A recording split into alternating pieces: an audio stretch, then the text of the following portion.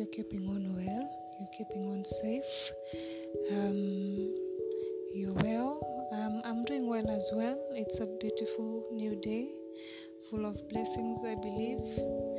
So yeah, in today's podcast, I'll just be discussing on how to know a loved one is depressed, a loved one, a friend, somebody close to you. Yeah. So previously, it was just signs that you as an individual or I as an individual might be depressed, but today I'll be focusing now on somebody now who is close to you, who is not you, of course. So I don't have much announcements for today, but we'll just get right into it. One is I don't have much, by the way. I don't have much points, but I'll try to give my best. Yeah, so one is withdrawal. You find they're not so much excited going out to probably hanging out as they were doing before. If you people would have like an outing day once in a week or once in a month, those things that friends organize, yeah, you find that they are no longer interested in doing so. Yeah, so it's hard getting them out of the house.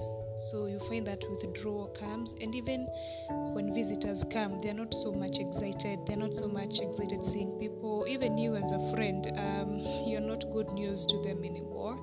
Not that you have done anything wrong. It's only that the depression might be kicking in. Yeah. So one of them is withdrawal.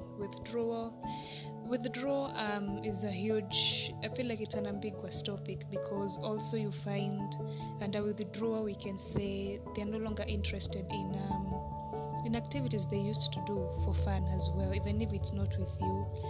Probably they were track runners or good at a certain sport, loved speaking to people, doing some motivational speaking.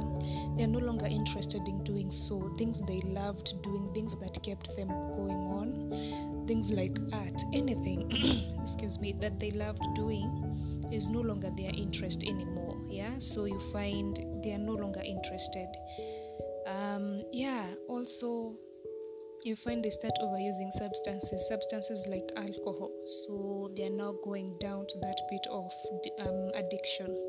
They're overusing alcohol, or they are getting into drug substances like cocaine, heroin, anything that can be considered a drug, narcotic drugs. So they are getting deep into that as well. Loss of appetite.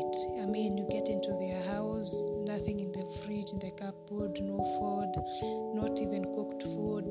There's nothing to eat, which just shows they have not been taking something for probably a number of days. So there's loss of appetite, or the other way around. Eating disorder can be either way, loss of appetite or overeating, and most these things that they're overeating are not the healthiest. I remember, now let me speak for myself here. I loved chocolate. Every time I would get into those deep depressive episodes, if there's one thing I would look for is something called chocolate or anything junk. I have sodas, anything sugary, I have cakes, I have chocolates, but in real sense, I wanted it to feel something on the inside, but this is food, so I'm trying to fill that emptiness with the wrong thing. So you find there's overeating, and most especially in this case, the overeating is junk food. That it's overeating junk food. So it's either they're not eating at all, or they're just there's the overeating thing in it as well. There is overreacting. They will lash out at the pettiest of things. In fact, these symptoms are very much similar to the ones I shared previously. It's only now that these ones, it's not you, it's somebody close to you.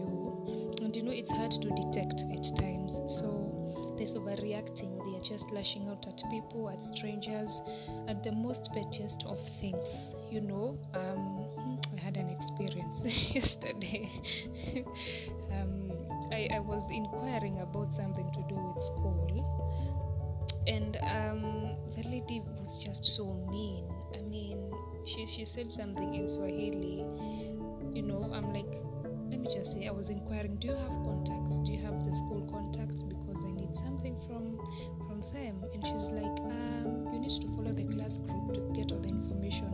I'm tired of repeating things. And the way she said it, I'm like, why are you so mean? Just be polite, And that is when all hell broke loose. She's like, so I can see the entitlement in you.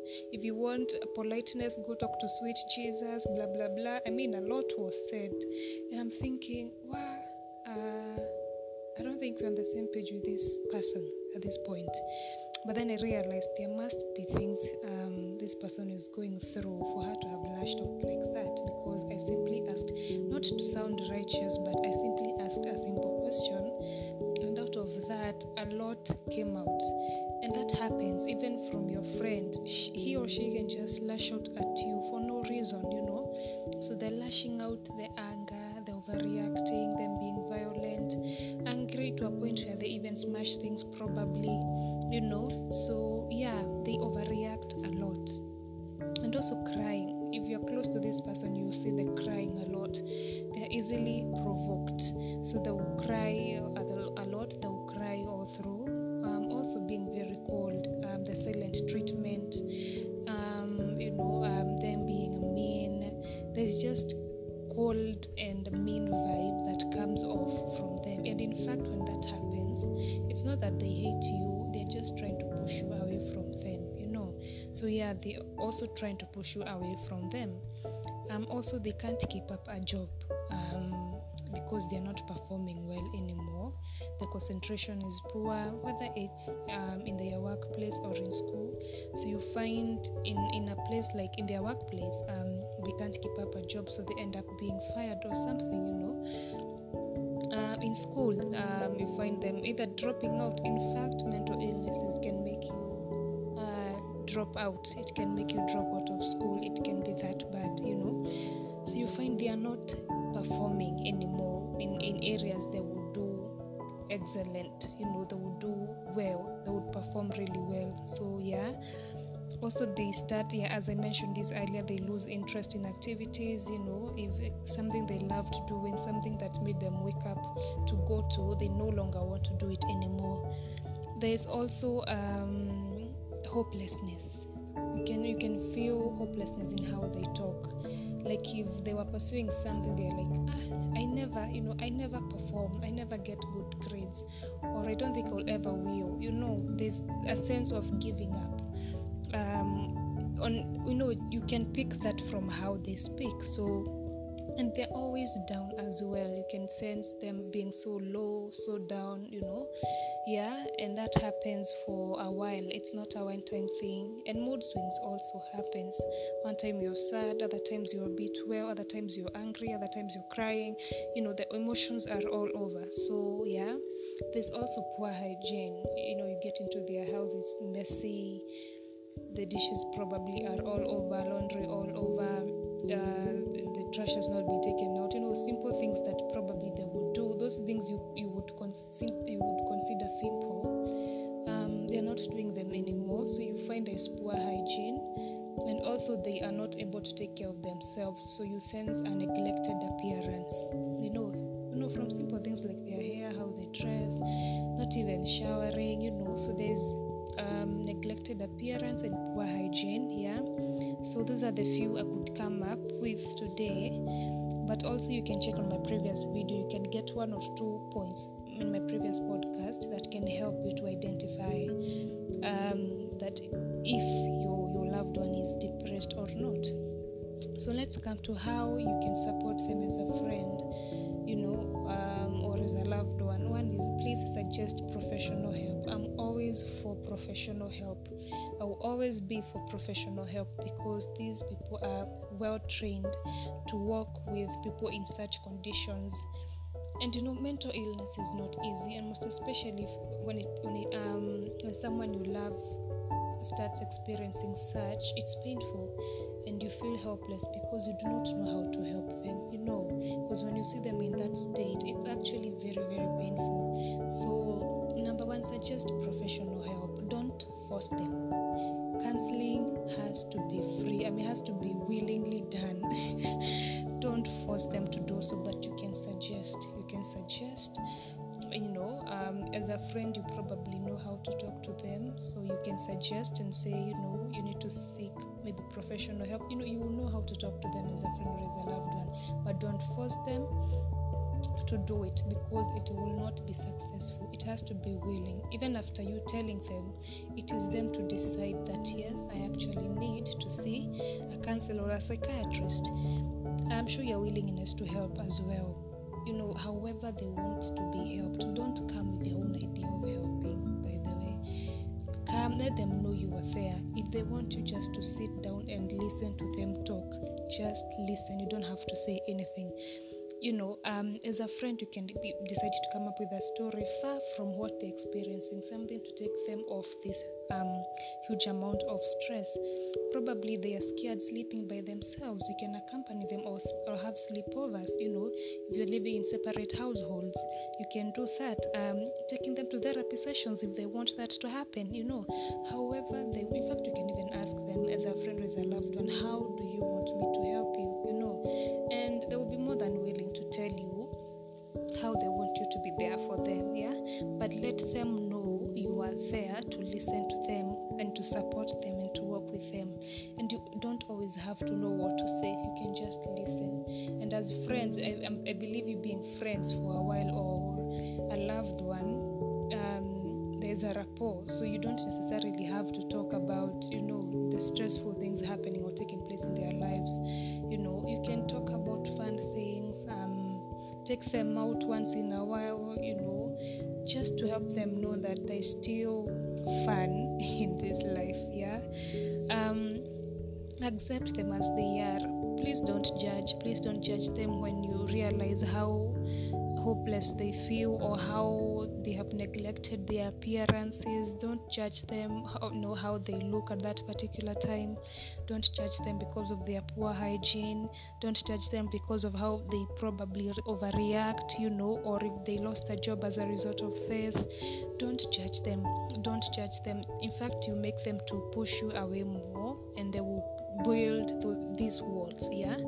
So please don't judge them. Just be fair. Let them know they can be vulnerable to you, and there will be no judgment taking place. So accept them and love them as they are, even in that ugly moment of their lives. Let them just know you accept them as they are. Also be patient. At times, most especially probably when they start counseling, you're thinking, this is it, so now we can go back to normal. No, be patient with them. It's a process. It took them a while, and there are things that happened that brought them here, so it will take them a while to come out.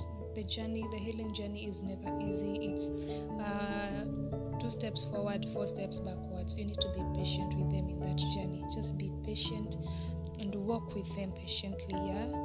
Also, keep yourself updated. Inform yourself. For example, if you find out they're suffering from depression or any other type of mental illness, just read about it. How can you help them?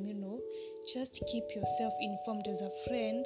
That way you get a bit skilled on how to help your loved one or a friend. So keep yourself updated, keep yourself informed, yeah?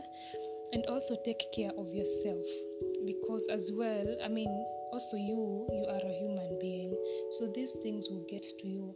And now that we are talking of a loved one, it means this is someone who means a lot to you. So when you see them in this state, of course it will affect you in one way or another. So you need also to take care of yourself. Eat healthy. I don't know, whatever you have to do those self-care tips for you as well, so that you're able to be strong enough for this other person. If then you realize there are suicidal expressions from your loved one, it's good you call a hotline number, whatever it is. This is an emergency now. Call for help as soon as possible, to save a life here. Yeah, so just be there and let them know that you're there. Knowing that you're there makes this journey a lot easier, because don't forget there is a lot of stigma that surrounds anything that has to do with mental illness. So just be there for them as a friend and as a loved one, yeah? So keep watching over your friend. Make sure they are well, and just be each other's keeper. So be blessed, have a fruitful week. It was amazing having this session with you guys. Anything I may have forgotten, you're free to inform me, but I always emphasize on professional help day in, day out. Even as we apply these other tactics, please make sure professional help is the number one thing we go to, because also there are times when we need, I forgot to mention this, there are times when the counselor needs to work hand in hand with the psychiatrist. The psychiatrist is the one who prescribes medicine, and the counselor is the one who does more of the talking, more of the therapy. So you can't do things like self-prescribe or self-medicate, because these drugs, again, it's not good to self-medicate, in short. So you just make sure you seek professional help and be your brother's or your sister's keeper. So be blessed and have a fruitful week.